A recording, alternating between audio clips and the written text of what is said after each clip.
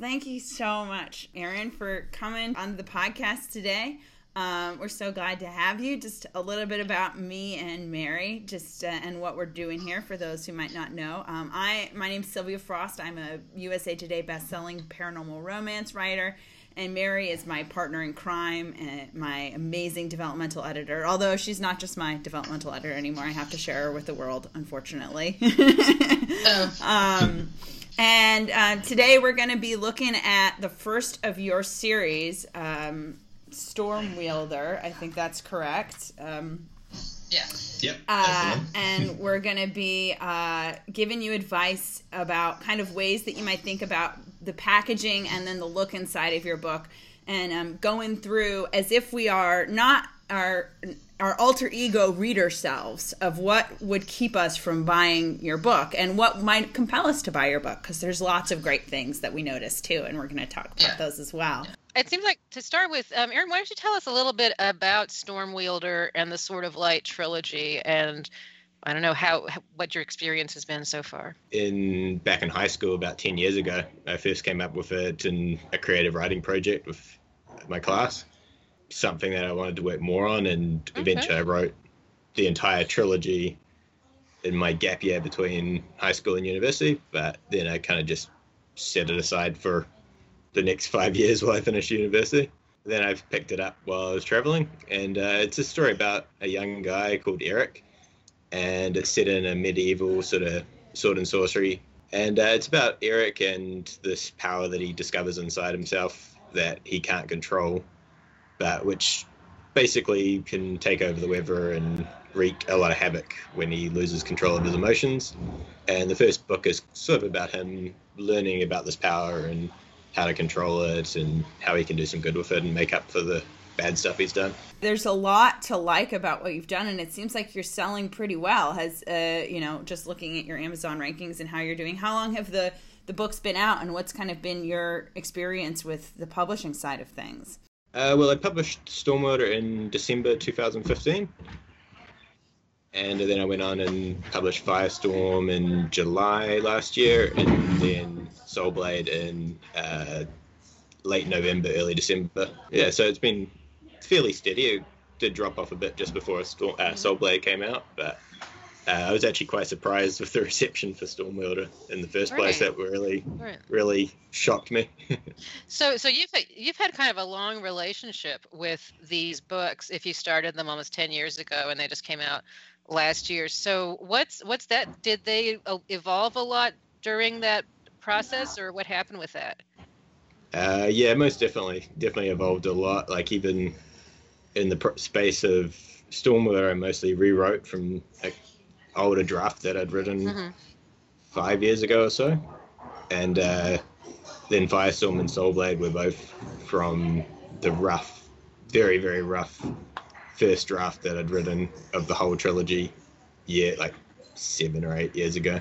So they were definitely more reflect my more recent writing style, I guess, whereas Stormwielder is a little bit less well polished. I understand how that goes. It's funny. I look back at the first thing I published, and in some ways, I think it's stronger than things I publish now because there's some kind of like freshness of your first thing. But in other ways, it's just like you just cringe, and you're like, "Oh, why did I do that?"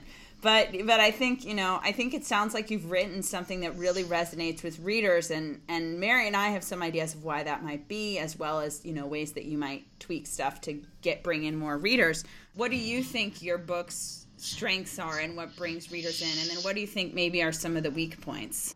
Well, it's kind of weird because like the cover had a lot of feedback on the cover that it's not the best for the genre and things, but I think it's actually been something that's really caught people's attention right from the start. When I first published it, I put it together myself and had my own text type setting and everything done, which looked pretty rubbish to be honest, but that was when I sold the most books, so I think it just sort of drew attention to it initially, and I just sort of kept with the style for the next 2 books. And the story just jumps straight into the action. It's set right at this. Well, the prologue's a little bit slow, but it sort of sets the setting for the greater story. And then when Eric is introduced in the first chapter, it sort of jumps straight into the action and draws readers in straight away. You must think that there might be ways that you might want to improve, so I'm wondering what those might be. I've always wondered whether my blurb could be improved at all. I mean, it's been the same for about over a year now, so could use some sprucing up and things. Awesome. And your feedback on the cover too. Yeah. So let's, without further ado, you want to jump right in, Mary? Sure, but we're going to start with the cover, which is basically a super close-in picture of a blue eye. So you've got this sort of like, eye of Sauron, but at an angle, and it's blue. Clearly a human eye, right? So yeah. It's, you've got the eyelashes, the skin. It's all desaturated except for the blue in the center. And then at the bottom, we've got the font. I think it's either Trajan or Sincel. It's a little hard to be sure. And it's got, it's raised up with drop shadow, a little bit of bevel, and then a white outline around it, and it's blue. And that's the same for the author name, which is at the top, and the title, which is at the bottom. It's got a really cool sort of rain texture on there as well. And then the series name is in small print. So looking at this, I think there's a lot that it does quite well. I think you're right in that it is a very dramatic image that really pops at a thumbnail. It's something that certainly draws the eye, haha. And the text is more or less visible, although I will say that for Stormwielder, because the bottom is dark, it's less visible in thumbnail, the title and author name. And the font says fantasy as well. So that's all really good. Also great is you've carried over throughout the series, but you change enough so that we know that each book is a different book, and we get a feel of the flavor of the book from the cover. So this is all good branding, and is more than many people get to. So kudos, especially for doing it yourself. I will say, though, that I don't think it's doing your books the best service for a couple of reasons. The first reason is that it does not say fantasy to me in the image in almost any way. The big wide open eye really actually screams horror to me. I think the second book cover is a little bit more fantasy because at least there we get the fire texture, and I feel like I can really see something reflected in the eye.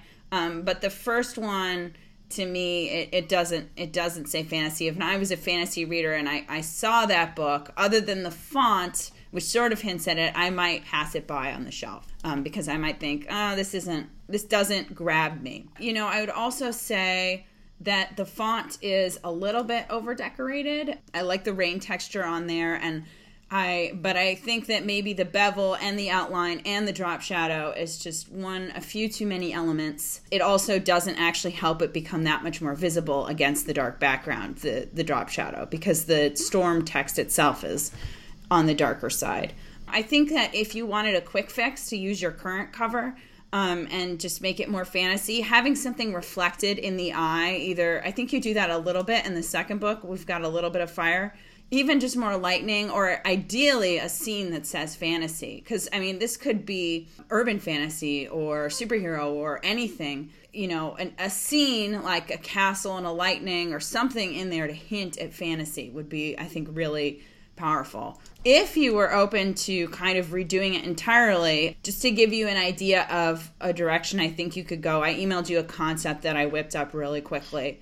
And I'm just looking at your one now. That's quite cool. Quite like the lightning.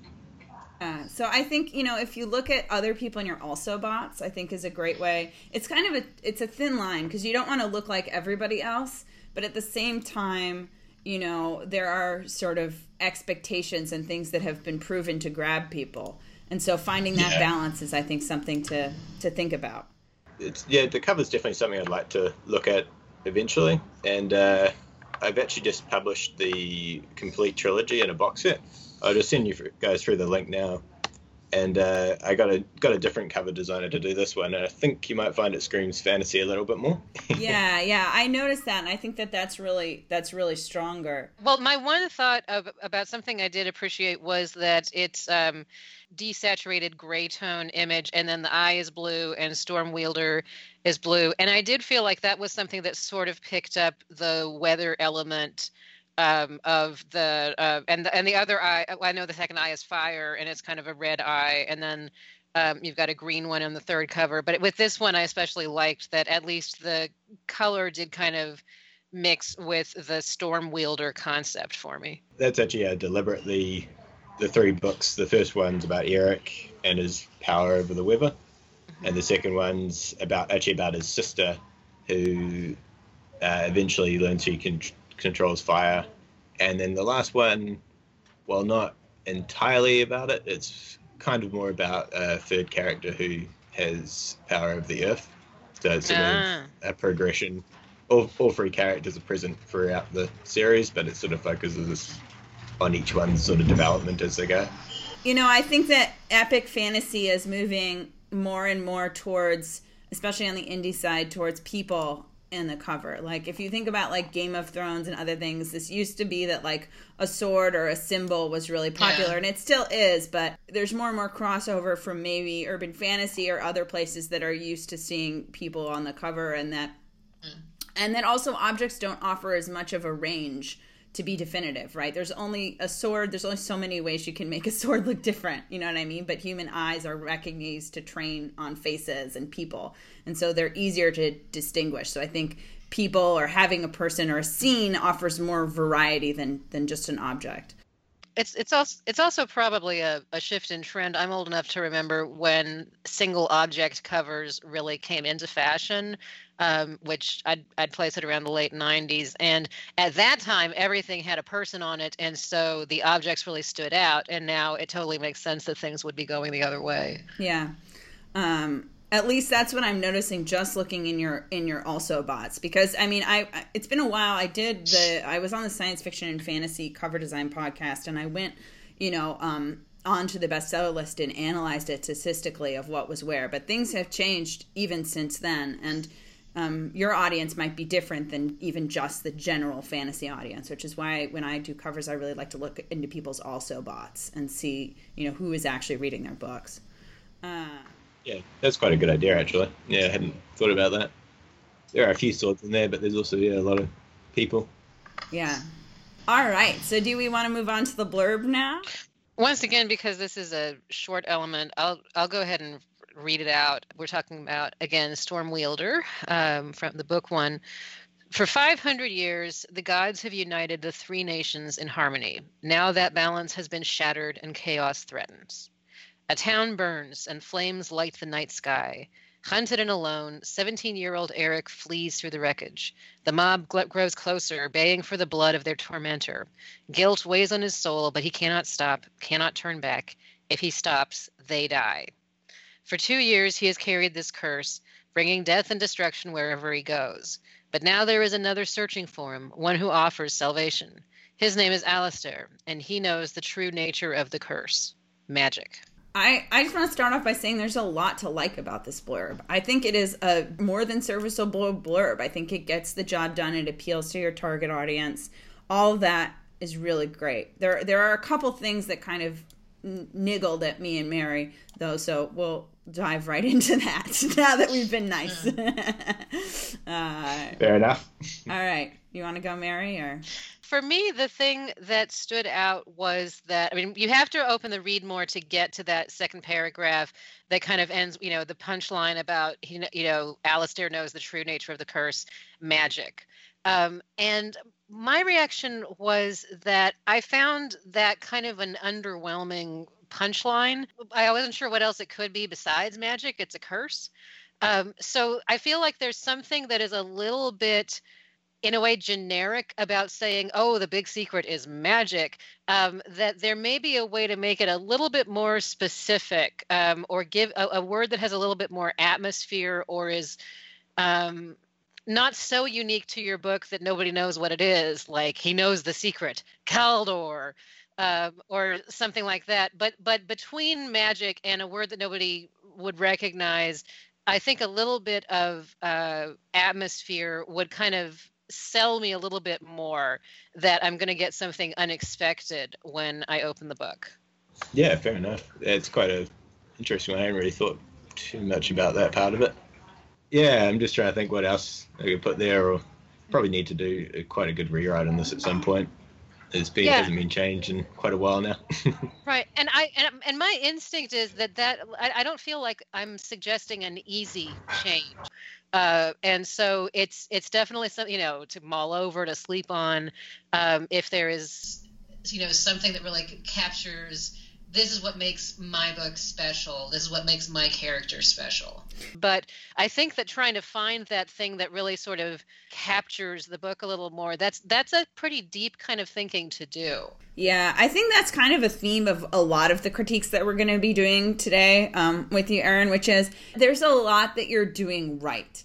And so, but I think that right now it's just about trying to find ways to get you to that next level. It's about kind of building that long-term core fan base. They see in the cover and the blurb and the writing that everything is sort of cohesive and unique, and, really that next level of professionalism is there. I'm not exactly sure how the story of Eric connects to this larger epic fantasy narrative that I think that you're going for here, which I think is what people are reading for. So we also, everything that happens in this blurb happens throughout. We finish the blurb by the end of the look inside, basically. So by the end of the look inside, we know how Eric destroys the town. We know that Alistair finds him. And so making sure that your blurb gives a little bit of a hint of the direction and a hook that isn't just contained within the look inside to keep people reading. That's going to go hand in hand with kind of finding ways to talk about connecting your log line, which is for 500 years the gods have united the three nations in harmony, and how that balance has been shattered and chaos threatens, to Eric's more personal, intimate story. And I think that might be the punchline you're looking for. Yeah, that makes a lot of sense. It doesn't actually have a lot of the bigger story in the blurb at all, does it? Each of my stories has been more about the characters themselves within this bigger thing that's going down between the gods and the big bad guy called Archon. I do want to hint that Alistair and Eric are going to have some kind of agency or place in the larger story, I think. I do want to compliment that there's some really nice language here that I think we'll find again in the interior, and you've got a real sense of drama that shows right through. Like, he cannot stop, he cannot turn back. If he stops, they die. It's simple, it's compelling. All that is good. That especially, I really like the "if he stops, they die" as being a nice surprise in the blurb. For sure, because we're so used to seeing blurbs that are like, if Eric doesn't save the world, he'll lose his entire family and die. And then, like, this is a nice turn. It's a turn on that, where we're not worried about the protagonist's survival. We're worried about the pain he can inflict on others, which is unique, and I think something that probably grabs people. All right. Yeah, that's actually probably my favorite line as well. I was quite pleased when it popped into my head. I was like, oh, that's perfect. That captures everything. The look inside is fairly long, meaning that it felt to me like at least about 20 pages and maybe more. And it starts with a prologue, which features Alistair, who seems to be this old, weary, old soldier being called back to the mission character. And basically, Alistair is waiting for his mission out in the woods. So the prologue starts, Alistair stared into the fire, letting its heat wash through his damp cloak. The autumn storm had caught him in the open, drenching him before he could reach the shelter of a band of trees. The sudden violence of the storm was a grim warning of winter's fast approach. And through the prologue, there's quite a bit about the weather and kind of the atmospherics of this situation, and Alistair meeting someone who gives him this mission, which is basically to go find Eric. So then we move on to Eric's chapter, in which he's having a dream. What I liked was that Eric's chapter does a fantastic job of just drawing you straight into this one kid's concerns.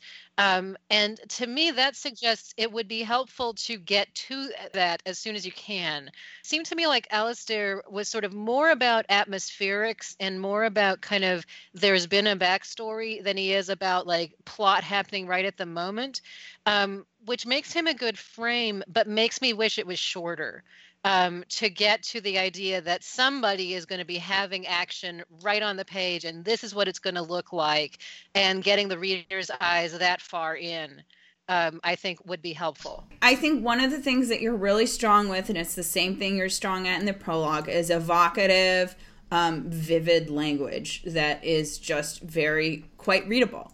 But I think that is also a little bit your downfall. Fantasy's tricky because fantasy loves long pages of vivid, evocative language. So I don't want to say trim everything, but I do want to say that what we need some sense of what Alistair is waiting for sooner. Or we need something that gives us a sense of what the heck Alistair is doing here. Otherwise, we've just got the visuals. And it doesn't have to be the first line, but I'd like before the end of the first paragraph to let us know that Alistair is waiting for something sort of supernatural. And, I do think that while lots of these atmospherics are great, you might just have a few too many. And then there was one thing that really drew me out of the story right away, which is the line, a head appeared in the trees nearby, its long face staring at him. Alistair gripped his sword and fought to control the pain in his chest. His horse snickered at his fear and retreated into the shadows. It took me at least 3 reads to realize that the head was the horse.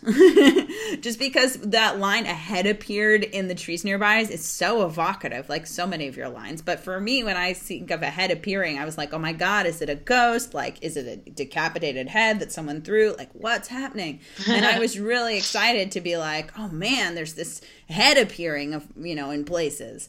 And then then I had to read a couple times to realize, oh, it's his horse. And if I was picking up a book, that would be the kind of thing that might get me to put it down, because I just would be quite useful stuff to hear. Like, I'd really love to go back and rewrite the whole of Stormwielder at some point. If not the whole look inside, at least a part of it, because this is going to be your feeder for the entire series. If people don't get through Stormwielder, they're never going to get to the second book. When a reader is reading, they have this trial period where they're like, is this book going to be for me? And then once they're sold, like once they click buy, they're much more likely to finish the book. So like that's why these first couple pages are so critical. Yeah, and fair enough. I mean, I think that's why part of the reason why Stormwielder has attracted a few negative reviews. I think the issue isn't after, it's before they click buy. You want someone to be clicking buy the first time, I think. Yeah. So that's very true. You know what I mean? So it's not so much an issue. That's why I'm actually saying that I wouldn't go back and necessarily bother with editing the whole thing, because it's super long and clearly you're grabbing people. But, maybe there's some room in this look inside to kind of grab more people. And then once they're hooked, then they can be, they might notice a spelling mistake and not care. Actually, a good idea, since it would be a lot easier than rewriting the whole thing. You can also take treating this and treating that wish for things to be better, treating that willingness that you've shown to keep coming back to this and make it better each time. That's a really big deal. And in my observation, that's really key to long-term writing success. I thought from the blurb and from some things that I'd read that Eric had wiped out a couple of villages before and knew what was likely to happen, and was in one of those "don't make me angry, you wouldn't like me when I'm angry" situations. Sylvia thought, and I can understand, and I can see, like we talked about this. So Sylvia then thought that Eric had had nightmares, but had not actually killed anybody before. Maybe it had like 1 or 2 sparkings, but right. Not a whole destruction. Whatever the answer to that is, you just want to be sure that it's coming through the writing, because if Eric has killed people before, I didn't understand why he seemed like such an innocent as he's wandering into this village. And if he hasn't killed people before, then there seem to be a couple of cues, including in the blurb, that he has. And so I just wanted to put out there that there was that confusion, and whatever the answer is, trying to line things up so that it's clear where you're coming from with that would be helpful. Because there's lots and lots of fantasies about the innocent that gets into trouble and eventually becomes king, and then there's a good number of fantasies about the cursed one. And so, but which one this is would be helpful to define. I got the sense pretty clearly that Eric hadn't killed people before. And, maybe he had burnt down his house or there was some incident. But the real question for me is why now? Because that is a hugely, I think, compelling question that I think will really, if you've got an answer to that, even if it's in some small detail, like it was the first village he had seen that looked nothing like his home village, where no one would know him. I think the stronger that reason is, the stronger the pain will be when it doesn't work out. Because right now, Oaksville, you have such a talent for beautiful, really vivid descriptions. I love the bit, the layer of fog clinging to the slope. I love the bit about him ducking into the tunnel. I love all the smells and all of that. But as beautiful as those descriptions are, in some ways, I feel like they aren't super specific about what it is. What is Oaksville? What makes Oaksville different from the last 6 towns he passed? You know what I mean? Yeah, that's quite a good point. I hadn't actually thought about anything like that. Yeah, it was more, just this desperate loneliness that drove him there. But yeah. I want to see the longing that he has for those people. And we get it a little bit, but I think it's not quite as honed as it might have been about the yearning there in the descriptions and in what makes this, that he wants it, that warmth and that feeling of home. Even the opposite, right? We've got, he wakes up from this nightmare, and then we've got the fingers of branches clawing at his clothing, and we've got him shivering in this holey blanket and worn leather jacket. All of that is really great, and he's got measly possessions.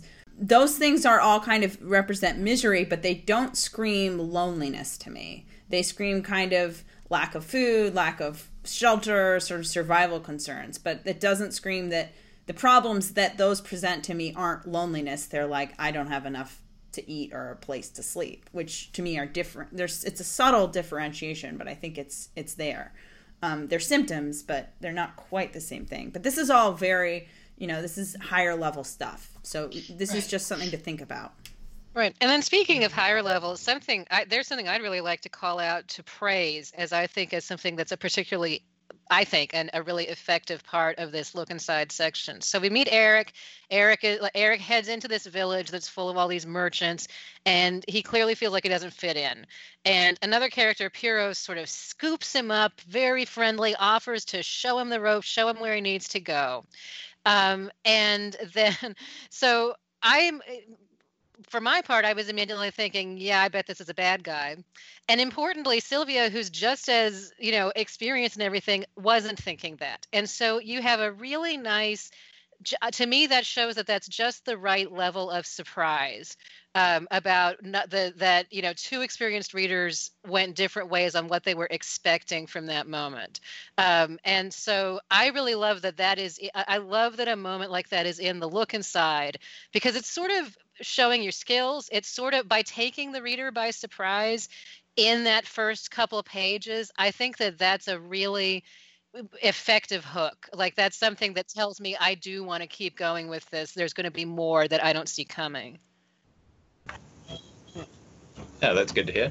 He was actually that whole scene is sort of something I had to add in a bit later, because the original version when I was 13, mind was that he sort of just can't cope with crowds, basically. Yeah, but I mean, I really like this, that he's seeking friends, and he goes in and he wants one, and then it goes wrong. Even before he goes wrong, so even before it's not just the problems with his powers that are an issue, it's that the world outside is hostile. Yeah, so I think that there's a lot to like in this look inside. Once Eric gets started, the rest of the book that we see is basically non-stop action.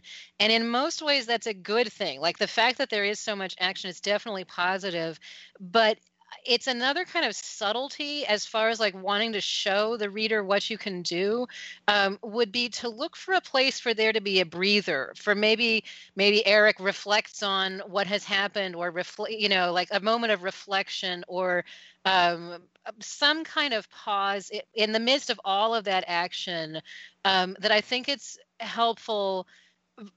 There's a point where action becomes kind of exhausting, and to kind of show that there are going to be little breaks, and that's something to kind of bring into a look inside in the future. I was just looking through how far it goes into it, and there's There's small breaks and Gabriel comes into it, but yeah, there could definitely be a bit more pause, especially when he's escaped the crowd and just before Alistair shows up. Yeah, I think we were thinking actually even more a little later. At least that's what I was thinking when I was thinking breaks. I mean, because I think when it really hits the nonstop action is after he destroys the town onward, is when we are just nothing but moving. And I think actually even at the very end, skipping ahead, the part where he's fallen off the wall and he's presumably like unconscious and has been unconscious for some while. And then I think waking up and having a moment with Alistair would be really great there. But instead we're dragged right back into a chase with guards again. Giving the two of them a moment to talk somewhere in all of that time after they join up is another example of respite. It doesn't have to be just total stop all the action, but here's this savior that comes out of nowhere, and you probably want to know something about him.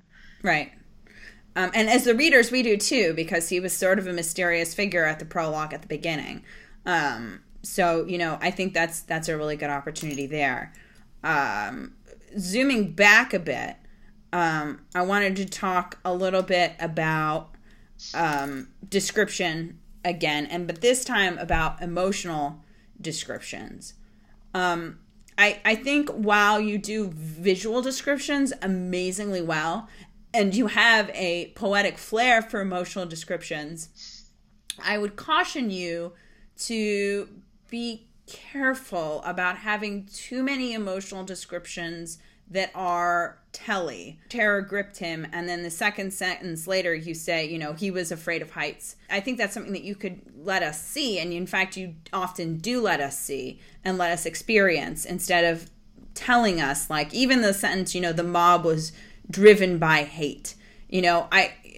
I feel as if there are moments in that when we know that they're driven by hate because we can see it and we can feel it. And then prescribing to us what the characters feel it distances us from them and doesn't allow us to experience it with them. Yeah, definitely. It's actually a critique I've had a few times, particularly from Stormwielder, that I need to reduce the amount of descriptive based on emotion and sort of just show it rather than tell it. And it's something I'm definitely been working on in my later books, is trying to describe things like your heart pounding and sweating and that sort of thing, rather than just saying he was frightened. I think you don't even need as many of those, because I think one of the real strengths of your writing is that it brings us in. I'm going to mention her every time. She really should be paying me, but there's this amazing editor's book who I really love. Her name is Margie Lawson. And what she makes you do, when you're editing, you highlight every part of your book with a different color based on what it does. So yellow for internal thought and dialogue, pink for sort of visceral reactions like heart pounding or, bile rising in your throat, red for like actual verb action and dialogue. And so it's a great way to see where the balance is. And one of the things that she says is that you really don't need that much pink. You don't need that many of the visceral reactions, because if every sentence is a visceral reaction, it's really hard to get up to the build-up. If we're always in horror or shock or terror, then it lands with less strength. That's quite a cool way of looking at it, of going through it. Yeah. With the colors. Yeah. And so I recommend, I love it. If only there was a tool that could just go through and highlight it for us. I know, right? Hey, Silicon Valley, this is what writers need. Kind of going back to that bit about Oaksville having the specificity, I also want to bring that back in general, not just like the specificity of what it means to Eric, but also the specificity of the setting itself. As I said, you're really great at evocative descriptions, but sometimes what you're describing can feel a little bit any town, medieval USA, just a tad. And there are some moments when you don't do that. Like there's the moment with the three-pronged temple where he sees in the distance. I was like, oh, wow, that's cool. And so I kind of yearned for more moments of that took me a little bit, that were more, that made me think, oh, this world is special. This world is different than other worlds that I've seen.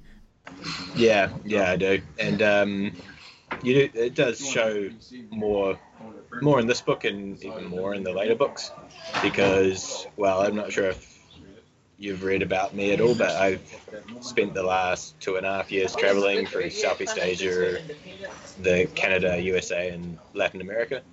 And a lot of the scenery, a lot of the towns, and the descriptions of poverty and things in various places I've drawn from cities I've visited in Mexico and Guatemala and Latin America and things. And same with the mountain scenes and all that sort of thing. So they do get more and more vivid, whereas this one was written before, well, it was rewritten during my travels, but it didn't pull as much from them because of that. Yeah. Each of these little things are things that like get the reader closer to buy. And I feel like the hardest thing to do is to get a reader to buy the first book and the first series of a reader that they don't know, of an author they've never seen before. That's like, it's always the hardest road to hoe. So anything that you can bring in from those later books to this look inside, I think is gonna do you a service to bringing readers more quickly and more of them. The last point I had was just about Gabriel. I think it's an awesome idea that you have of having this person who's actually been hurt by Eric. So as the audience, we really get to see the cost. I think it was a really strong choice. Again, with the specificity of emotion that Gabriel had for his fiancée and for the life that he's lost didn't ring as authentic and specific as it might have. Until morning, he had lived a simple life, toiling alongside his father and the family forge, surrounded by the love of his parents and soon-to-be wife. That's an awesome sentiment. It's great, but it doesn't really quite make me feel what he's feeling, if you know what I mean. Even if you had said something like, every day his wife baked him a cake, which she, wrote his name on, and that day it was a little burnt, but he ate it and didn't care. Even just a small anecdote, something like that makes them feel like real people, would make the cost of it feel realer too. And that way, when he swears his revenge to, go and pursue Eric at the end of his little section, I can sympathize with him instead of just being like, yeah, it sucks your whole family died, but man, Eric's the protagonist of the story, so, go screw yourself. And I think, too, that we do spend a little too much time with Gabriel. Again, the same kind of thing of maybe having a few too many descriptions. But I think that's especially, an issue here because he's not a main character. And so it feels like, he might be a main character in importance, but he's a deviation from the narrative thread and from the forward momentum of the plot, because we're with him seeing something that we've already seen, which is the destruction of this world, just through a different lens. Yeah, that makes sense. Gabriel sort of becomes the main antagonist for the first half of the story, at least. That facing sort of hunting Eric, but I quite like that idea with the wife and everything. Couldn't think of something that I could add in there, and that would make it a bit more real. Because I've actually always felt that Gabriel's starting chapters, at least, were the weakest. Later on, I feel he becomes more real, and he's actually the one that discovers the family before Eric, and he kind of makes a deal with the devil after losing to Eric and Alistair, and sort of loses himself in a different sort of magic that sort of makes him do some pretty bad things himself. So then that sort of, I feel he becomes much more interesting character halfway through the book than anything. Mm-hmm. Yeah. Awesome. Well, you find your way. So Aaron, I'm curious about what's next for you. Well, this trilogy is finished and it concludes the whole story pretty satisfactory. It's, well, I won't go into spoilers here in case anyone wants to read it, but basically everything wraps itself up and you have your ending with all the characters. Well, some of them are happy, some of them aren't, and some of them are dead. Some of them are happy and dead. Yeah, maybe not happy and dead. Yes, so now I'm working on a science fiction trilogy that I've been. It was also sort of an idea I came up with way back in the day, but something I never actually wrote more than a couple of chapters on. So now I'm quite curious to see where it goes. And it's about a sort of alternative future America where it's still the states are sort of separated, but there's still a conglomerate in the West, and the government's a little bit corrupt, and they've been kidnapping children. And those mischievous governments. Well, technically the children are the children of traders, supposedly, and normally their whole family of traders would be put to death, but they've decided to use the children for more productive means, and they're experimenting on them, basically. So this is all to say that you're doing a lot right. Yeah. That willingness to sort of look at it and say, well, it wasn't what I wish it was. What can I do a little differently next time? And that willingness to kind of face that is a big deal. And you've been showing that with this project since freaking high school. And so that's, I'm really impressed to know that, but also I think it's good for any writer when you find that in yourself to sort of embrace it as you're doing something right. Oh, thank you guys. Yeah, it's been kind of my baby for the last 10 years, really. Yeah.